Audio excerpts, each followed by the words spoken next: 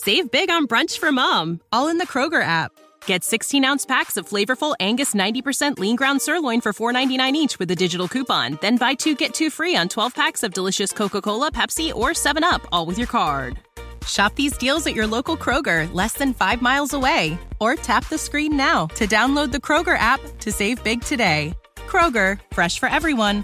Prices and product availability subject to change. Restrictions apply. See site for details.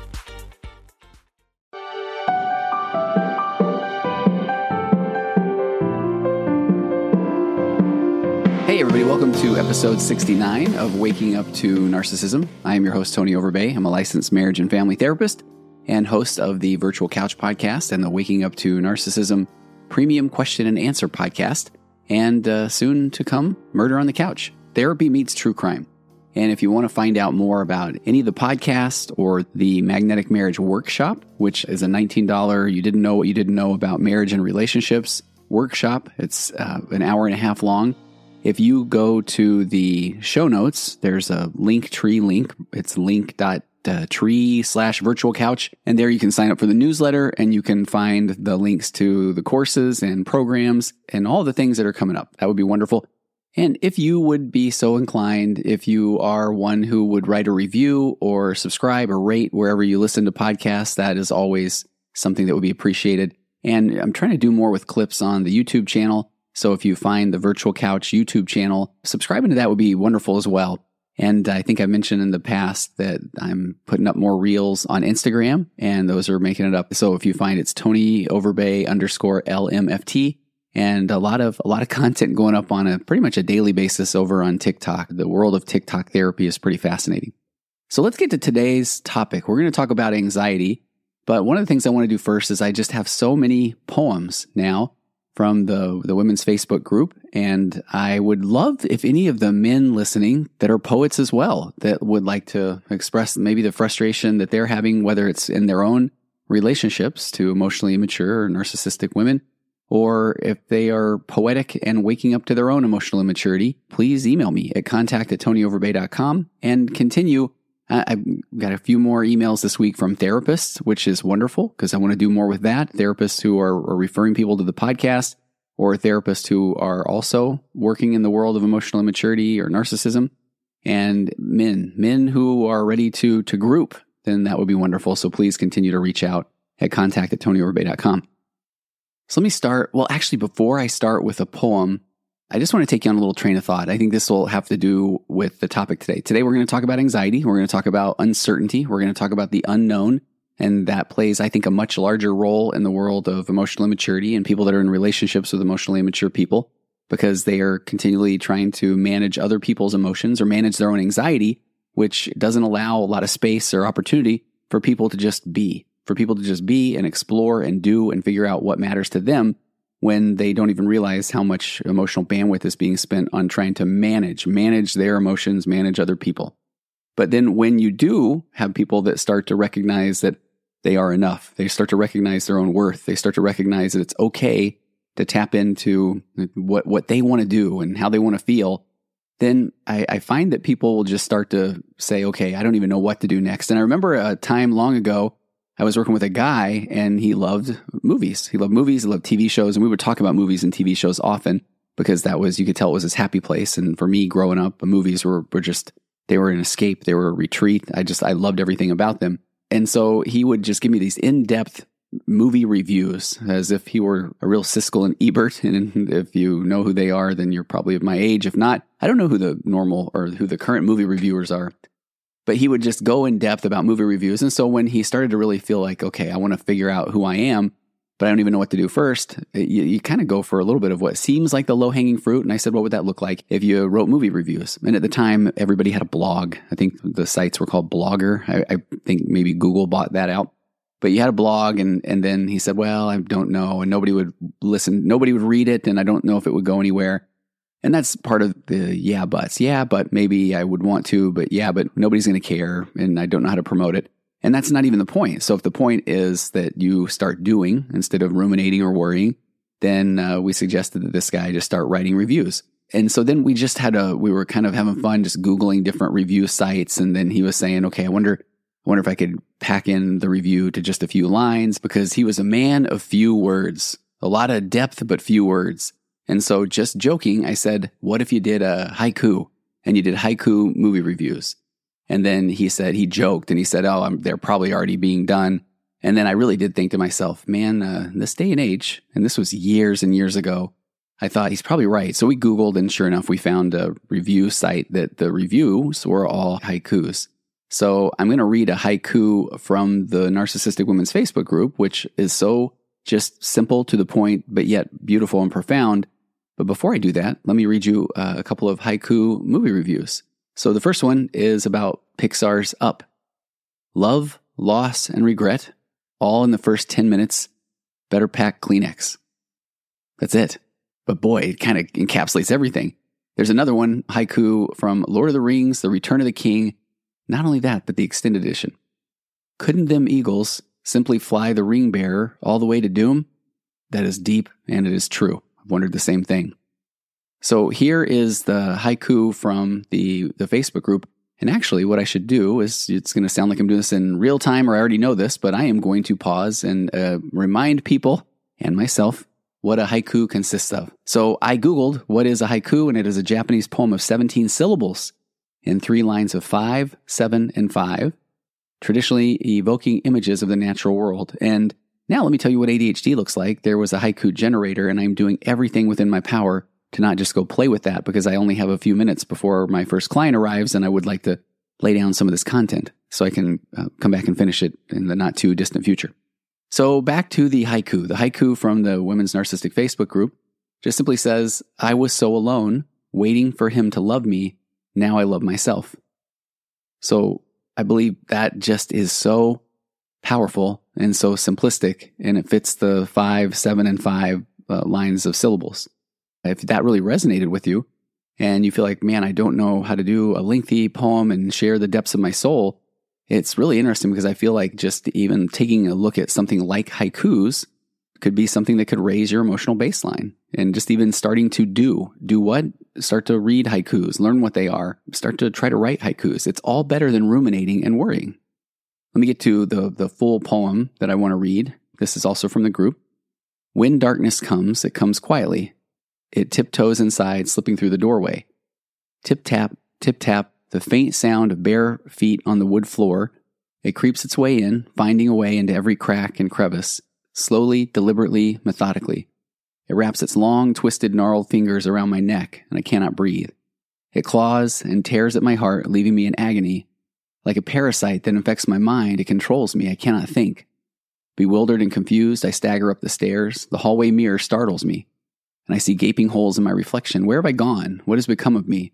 Barely anything recognizable or of value. A stained and tattered t-shirt tossed into the corner of the dirty bathroom floor.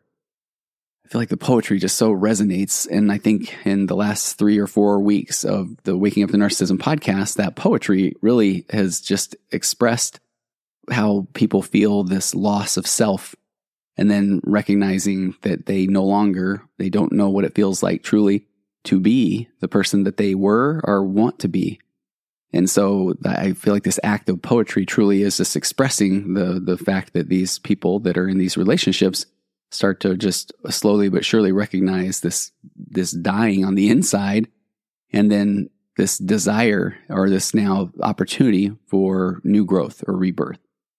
So today I want to talk about anxiety, and I want to talk about uncertainty. And I think that you'll see how these really play into where many people are, especially when they find a podcast like Waking Up to Narcissism, or somebody that likes to talk about interacting with emotionally immature people, whether it's a me or a Dr. Romney or a Ross Rosenberg, whoever it is, Christine Hammond. But at that point, there's a lot of anxiety that has led the person to finally look for more or look for answers. And then the answers come, and here begins that narcissistic awareness grief, where the answers can often feel overwhelming and cause even more anxiety, because the certainty that people were trying to cling on to or hope for in their marriage or in their lives, of that it will get better and it will eventually look like this, and he or she eventually will get it. That's seeking certainty, and the brain desperately wants certainty. But then when things aren't playing out the way that we hope that they will, then that uncertainty absolutely will cause just more and more anxiety. And it's so hard at first to try to just say to somebody, hey, let's just accept the fact that things might not be certain. Because then if we're understanding that they aren't what we thought that they were, now we can just truly be in each moment. And instead of trying to manage anxiety around trying to alleviate anything that will cause additional anxiety or that will cause additional pain, then we just accept the fact that there will be moments of anxiety and there will be moments of pain. But then what also comes along with that is the opportunity to have moments of joy, moments of calm, moments of peace. And I did an episode a few weeks ago, I think on the virtual couch, just talking about acceptance.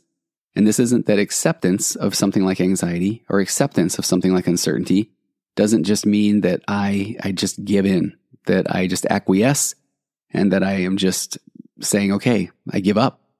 But acceptance means to take in its entirety without defense. So I'm accepting. In the world of acceptance and commitment therapy, there's this principle or this concept that if I am unwilling to have it, I will. Meaning that if I'm unwilling to be anxious, then I will be spending so much emotional calories and bandwidth trying to make sure I am not anxious, that alone will cause more anxiety. So if I am unwilling to have uncertainty, then I will have even more, because the desire to make sure of things or try to make sense of things or find certainty in every bit of my life is going to cause more anxiety and more uncertainty. So I'm going to use, here's where I feel like about as creative as I get. I'm going to use as my muse today an article from healthline.com. This is by Danielle. It's medically reviewed by Daniel Wade, who's a licensed clinical social worker, and written by Crystal Rapole. And it is called 12 Signs That You've Experienced Narcissistic Abuse, plus How to Get Help. The article begins with a definition of narcissistic personality disorder, talking about it being a complex mental health condition. It typically involves a grandiose or inflated sense of self, extreme need for admiration and attention, among other symptoms. And so this is where I want to jump off the map a tiny bit and talk about, again, I think that narcissistic personality disorder is being talked about a lot, but it's a pretty small percentage of the population. But if we talk about emotional immaturity and start with the place that we are pretty much all emotionally immature in so many different areas, but then those who are seeking help are looking to become more emotionally mature. And that requires a lot of introspection, a lot of self-confrontation. And so if you are asking yourself, again, if I am the narcissist, if you are literally asking yourself that, you're probably asking because you've been listening and researching and wondering and doing and trying to read and discover and find out. And those are not traits or characteristics of narcissistic personality disorder. So there may be some emotional immaturity on the way to maturity, but definitely not narcissistic personality disorder at that point. She says that common types of narcissistic manipulation include triangulation, which is somebody who is trying to pull someone else, a third person, into your conflict, and that is trying to reinforce their own opinion or their position.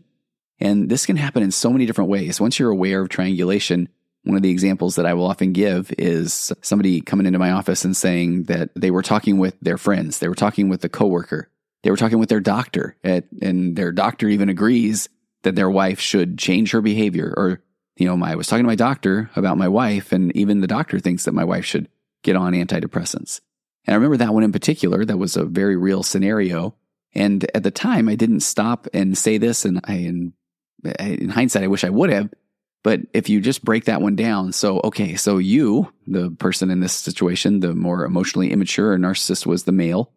So he then goes to his doctor, who in this day and age, it takes a little while to get an appointment for a doctor. You're probably going to have 5 or 10 minutes to lay out.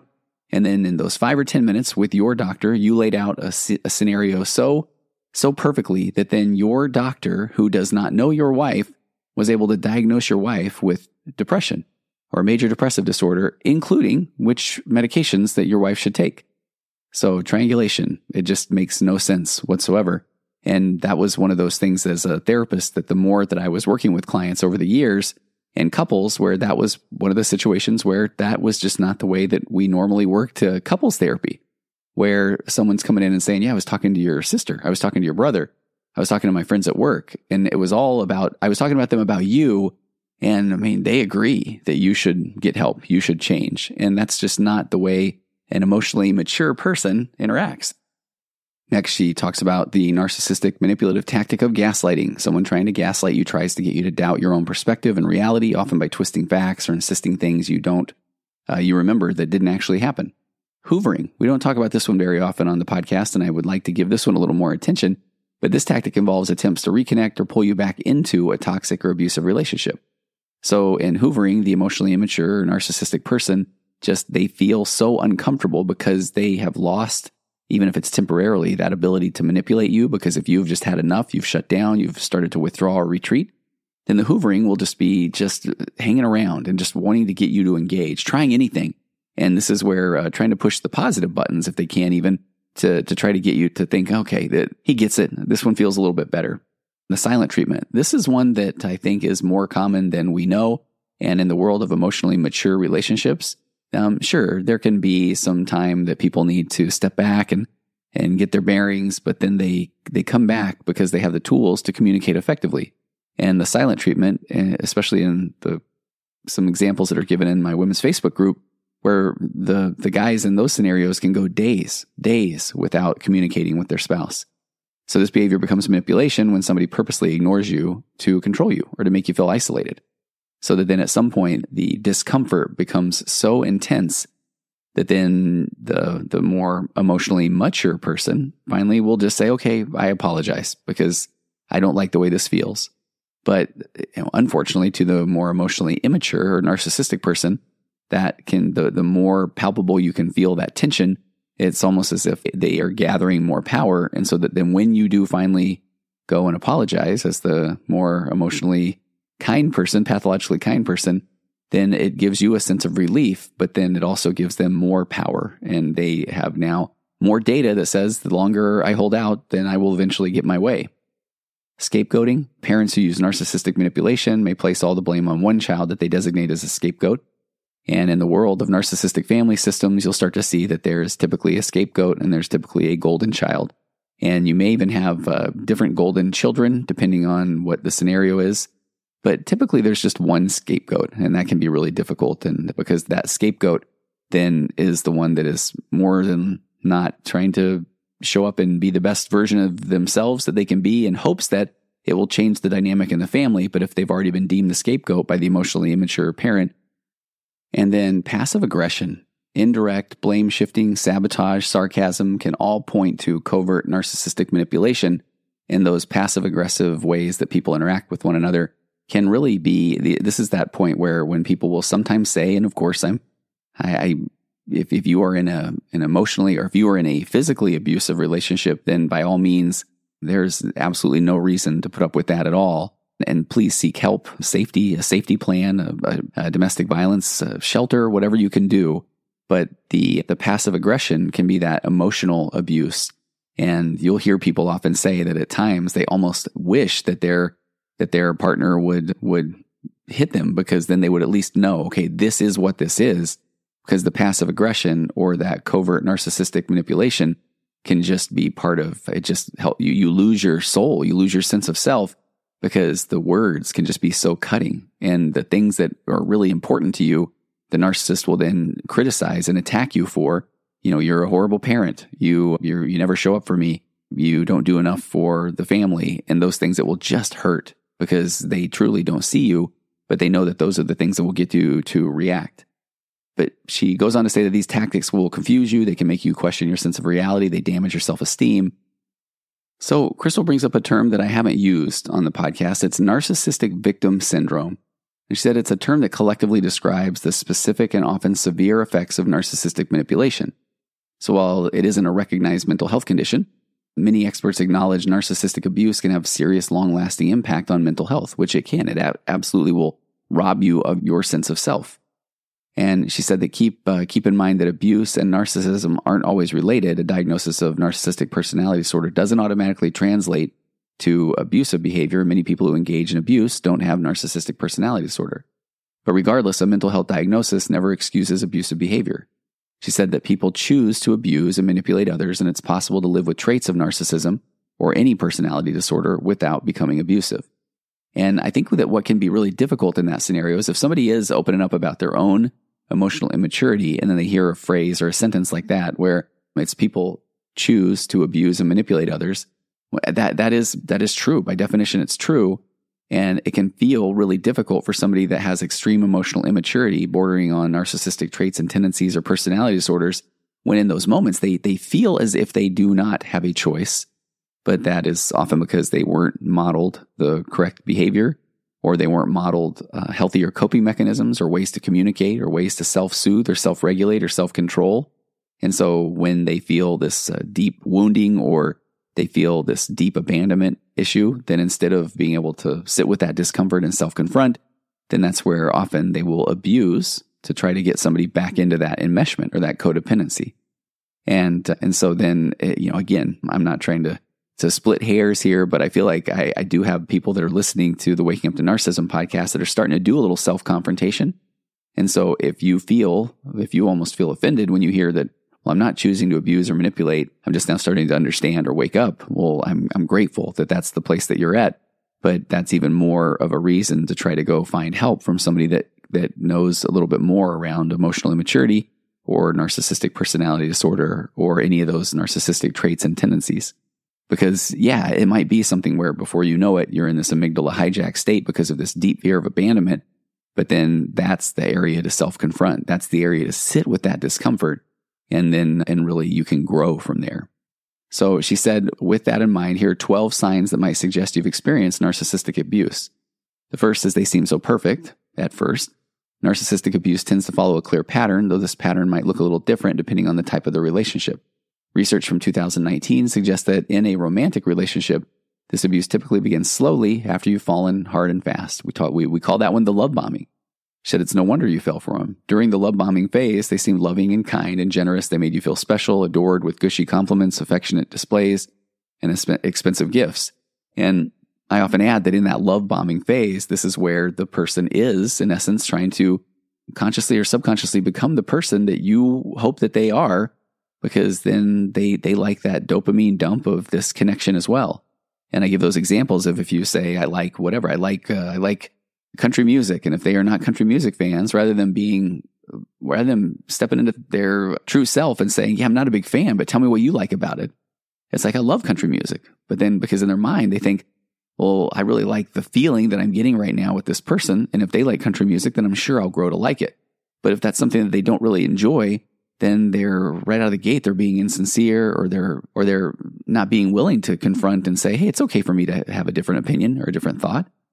And so it can be as simple as a different music taste or a different type of food or movie that you like, and the person is unable to express an opinion that they feel like someone else might disagree with. She said the early stage might have felt so intense and overwhelming that you never stopped to consider whether they might be too fantastic. Then slowly, these other manipulative tactics begin to replace the gifts and declarations of love. And narcissistic parents might also offer love or adoration, praise, financial support, until you do something to displease them and then lose their favor. And then they too often turn to those tactics like the silent treatment and gaslighting. Next, she says that people doubt that the abuse took place. Narcissistic manipulation and abuse are often so subtle that in public these behaviors might be so well disguised that others hear or see the same behaviors and they fail to recognize them as abuse. This is where we come up with the death by 1,000 cuts episode. She said you might not even fully understand what's happening. You only know that you feel confused or upset or even guilty for your, quote, mistakes. And even in the scenario of parenting, a narcissistic parent might gently say, are you sure you want to eat dessert? Or they might turn a broken dish into a joke at your expense. Man, you're so clumsy, you just can't help yourself, can you? And they laugh with everybody in the room while patting your shoulder to make the insult seem well-intentioned. And she said that you would hope that friends and loved ones believe you, but unfortunately this doesn't always happen. Your loved ones might not doubt your belief that you were abused, but they might question your perception of the events and assure you might have just misunderstood those things. I'm sure that they never meant to hurt you. And that's where we get back into that world of the Switzerland friends. Well, at least it wasn't this bad, or I'm sure you're not remembering everything correctly. And this doubt that people instill can be harmful, because not only does it dismantle your faith in your loved ones, but it can also lead you to wonder whether the abuse took place at all. She said maybe you did read too much into their words or just imagined that look on their face. And this is where it's so difficult, because I want you to start to trust your gut and operate from a place of, here is my memory. This is what happened. Crystal talks about this other sign of this narcissistic victim abuse, that they've started a smear campaign. She said people with narcissistic traits often need to maintain their image of perfection in order to keep earning admiration from others. And to do this, they may try making you look bad. And once you begin pointing out problems or questioning their behavior, then they may lash out by openly directing their rage toward you with insults and threats. Or, here we go back into triangulation, involving others and criticizing you. By telling stories to your loved ones that twist the facts about your harmful or your unstable behavior, the narcissist tries to discredit you. And even worse, when you then act or react angrily, because who wouldn't if you're being accused of these things that you know to be false or you believe are false, then they use your response, you getting frustrated or upset, to back up their lies. She said people with narcissism often have a knack for charming others, that persona that they showed you in the beginning, that everybody else still gets to see that on a day-to-day basis. So then they can often win support from your loved ones who haven't seen through that facade by insisting that they only have your best interests at heart. And then when you try explaining the abuse, then your loved ones might side with them. She said that part of this narcissistic victim abuse is you feel isolated. She said if your loved ones don't understand, you'll likely feel pretty alone, which only increases your vulnerability to further narcissistic manipulation. Because then the person that's abusing you may pull you back in with kindness or even apologies or pretending the abuse never happened. And there's that cycle, that continued cycle of abuse. So hoovering, as it's often called, tends to work better when you lack support. You're more likely to doubt your perception of the abuse when you can't talk with anybody about it. So if your loved ones reach out to say that you've made a mistake and they encourage you to give the abusive partner another chance, then you might end up doing so to simply regain your closeness with your family and friends. Because one of the most difficult things is that person that continues to go back into the trauma bond is that they may not have those skills from the factory to stand on their own. And we are, again, I love the phrase where we're designed to deal with emotion in concert with another human, but it's another emotionally mature human being, not someone that's going to take advantage of or manipulate you in the things that you hope to connect on. She talks about one of the signs that you freeze up. People respond to abuse and other trauma in so many different ways that you might attempt to confront the abusive person, which is the fight, or escape the situation, which is flight. And if these methods don't work, you may feel unable to use them and you might respond over time, especially by freezing or fawning. And that freeze response usually happens when you feel helpless. And it often involves almost this feeling of disassociation because you're trying to emotionally distance yourself from the abuse. And often you don't feel like you can even leave that freeze response. You may just be battening down the hatches internally and waiting for this emotional storm to end. And so when you distance yourself from the abuse, it will help decrease its intensity and, in essence, effectively numbing some of that pain and distress that you experience. She goes on to talk about freezing can have some benefits in certain situations, but it doesn't help when you can escape from danger. But if you believe there's no way out of the relationship, then you might remain in it and perhaps even respond by fawning, which is working to keep your partner happy. So we got that fight or flight, we've got the freeze, then we have the fawn. The fawning is where it's, oh yeah, you're right. But just to try to get out of that uncomfortable moment. Here's the stuff that I start seeing as a therapist. She talks about one of the results of this narcissistic victim abuse is you have trouble making decisions. She said a pattern of devaluation and criticism can leave you with very little self-esteem and confidence. This narcissistic manipulation often involves frequent implications that you make bad decisions and you can't do anything right, and aren't you glad that you have that narcissist in your life? So an abusive partner may call you stupid or ignorant outright, or often with a falsely affectionate tone. Honey, you're just so dumb. How would you manage without my help? I don't even know how you'd make it through a day. And over time, you might start absorbing these insults and attaching them to your self-perception, and then constantly second-guess yourself as a result. And unfortunately, I see that in my office so often, where people even say, I don't know. I don't even know if I'm making any sense. I don't know if I'm right. I don't know what the right thing to do is. Because these gaslighting tactics can also make you doubt your decision-making abilities. So if somebody's manipulating you into believing that you imagine things that actually took place, you might continue doubting your perception of events, and then this uncertainty can affect your ability to make decisions well into the future. And I want you to, even if you're doing this on the inside, start recognizing how you feel, what you think, and we want to get to this place where you eventually will start trusting your gut. We want to operate from that place of trusting your gut. In emotionally healthy and mature relationships, that's where we start. I may have my opinion, but my wife is certainly going to have her opinion. And I want to say, tell me more. What's that like? Because we're in this together. It's this edification. 1 + 1 is 3, not one person is right, therefore the other one must be wrong. She said one of the other traits of this narcissistic victim abuse is you always feel like you've done something wrong. This key characteristic of narcissism is difficulty taking responsibility for any negative actions or harmful behaviors.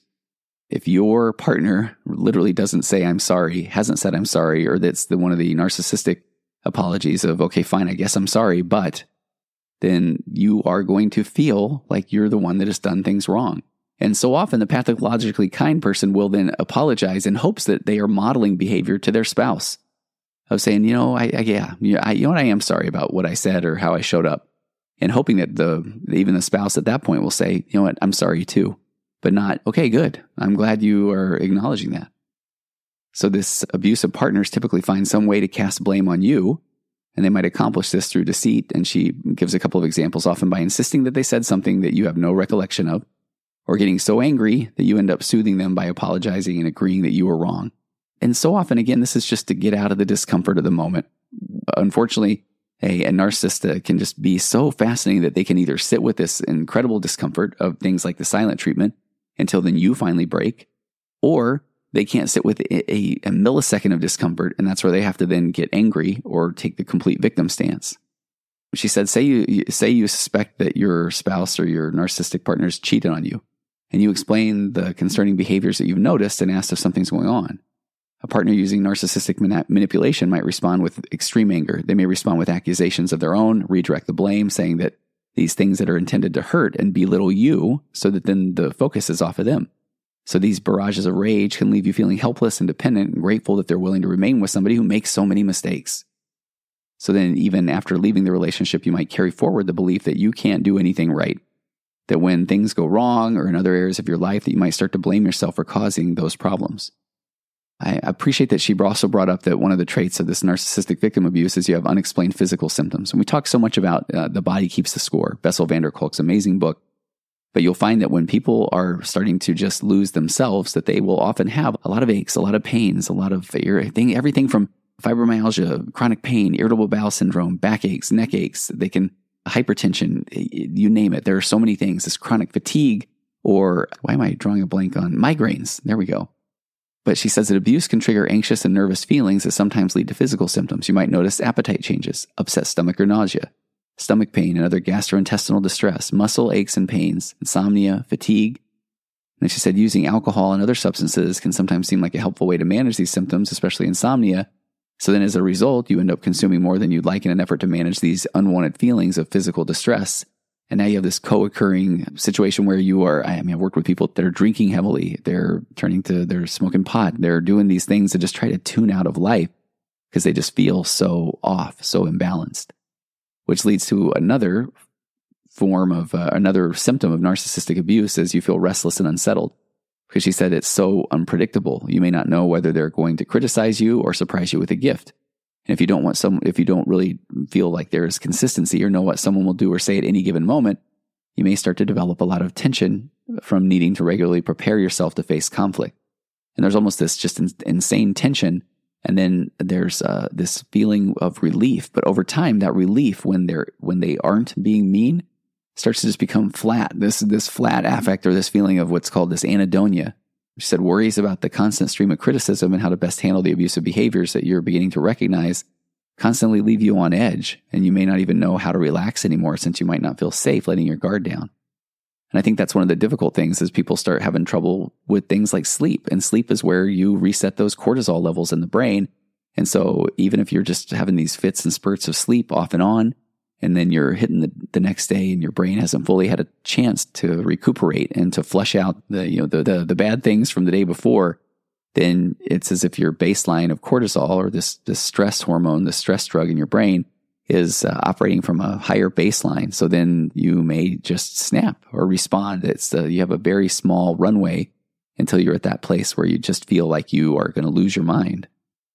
So she said you don't recognize yourself. When facing abuse, many people eventually adjust their self-identity to accommodate the abusive partner. So she said, say your partner insists that when you go out with your friends, you're telling me that you don't love me. You'd rather see them instead. She says, of course you love them. So you stop going out with your friends. Next, you give up your hobbies.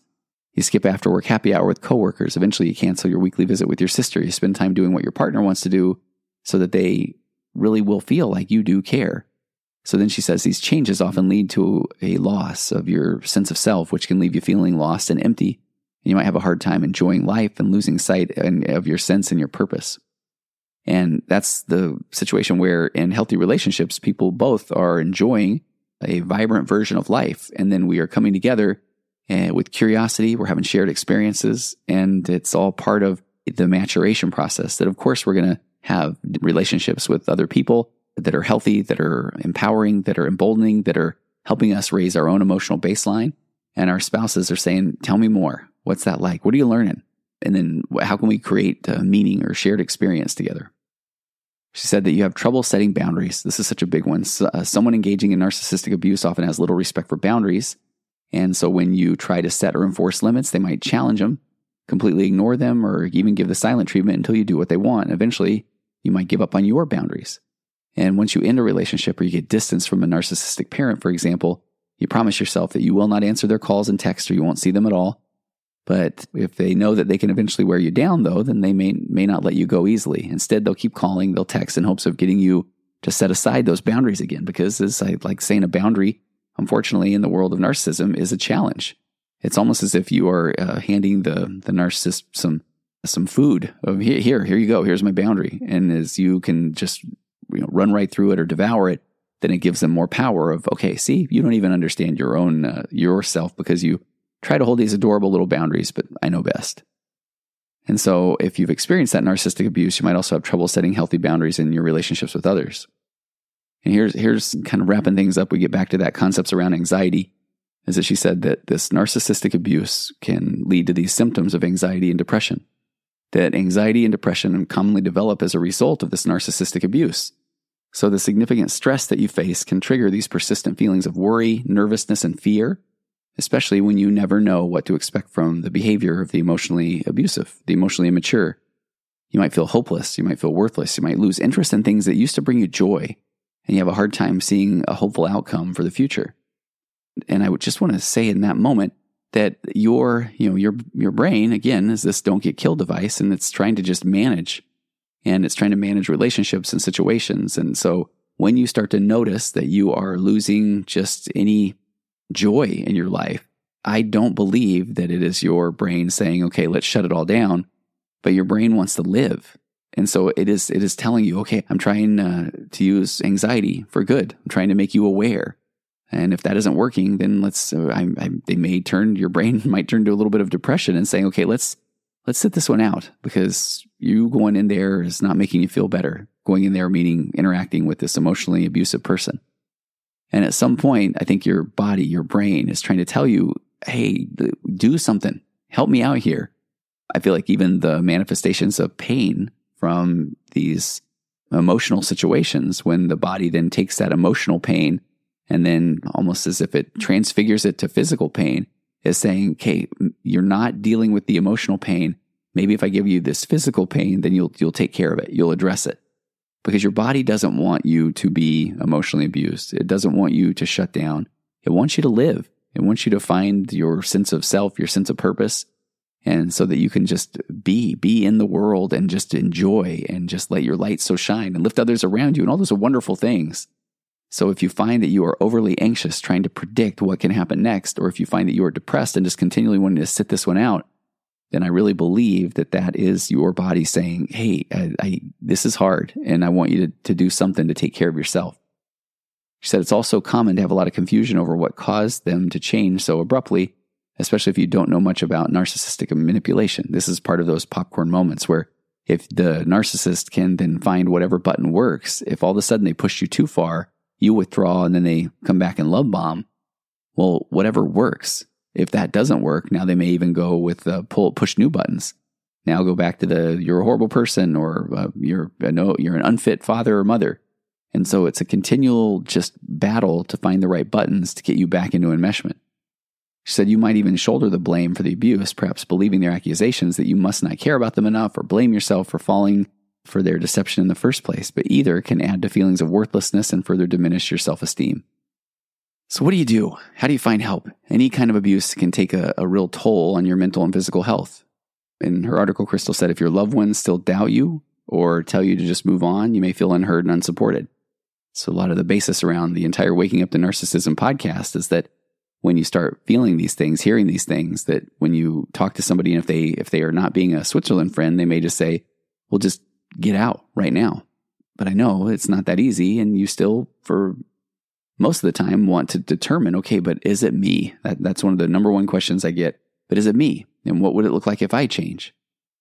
She said, if your loved ones, again, still doubt you or just tell you to move on, you feel you feel unheard and unsupported, that can make it really hard to trust people again, leaving you feeling isolated and alone. So whether you're just beginning to notice the first signs of narcissistic manipulation or still trying to make sense of an abusive relationship that you maybe even already left, then therapy can really help you begin healing. And she said therapy offers this safe place to learn coping strategies, to manage mental health symptoms, practice setting healthy boundaries, explore ways to rebuild your sense of self. But it's really important to find a therapist who specializes in abuse recovery, because that can validate your experience. It can help you understand that you aren't at fault and offer support through these early stages of recovery. So it's important to get help. And you can get emergency support 24 hours a day, 7 days a week from the National Domestic Violence Hotline. There you can text LOVEIS, LOVEIS, to 866-331-9474. You can call 1-800-799-7233. This is, again, the National Domestic Violence Hotline, or they even have an online chat available. But one of the most important things that you can do is start to find help. And that might even be just a phase of you starting to listen to more podcasts and watch more YouTube videos and read more books. And that is, you're on the path of awareness, of enlightenment. You didn't know what you didn't know. And now you're starting to learn. You're starting to learn more about what is happening in your life, but it's still going to be really hard to do anything about it. And just know that that's a really difficult place to be, but it's a real normal place to be. And eventually you're going to have more of a path of knowing what to do, and you'll do it more than you don't. And eventually you're going to become this person that now is aware, is helping yourself, helping others, which is eventually going to help your family, your kids, those around you.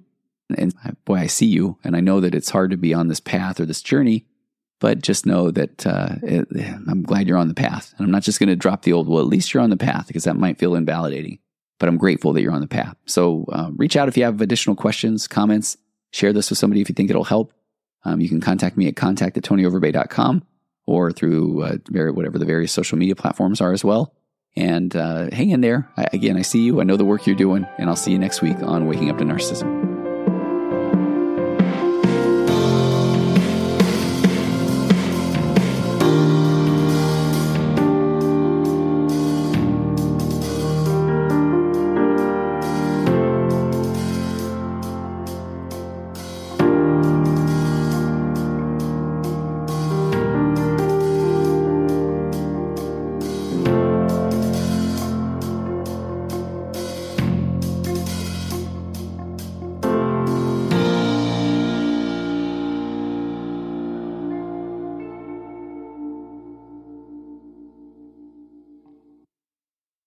Save big on brunch for mom, all in the Kroger app.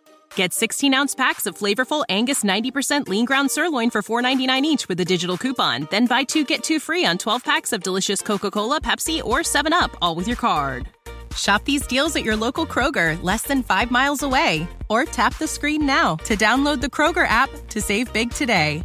Kroger, fresh for everyone. Prices and product availability subject to change. Restrictions apply. See site for details.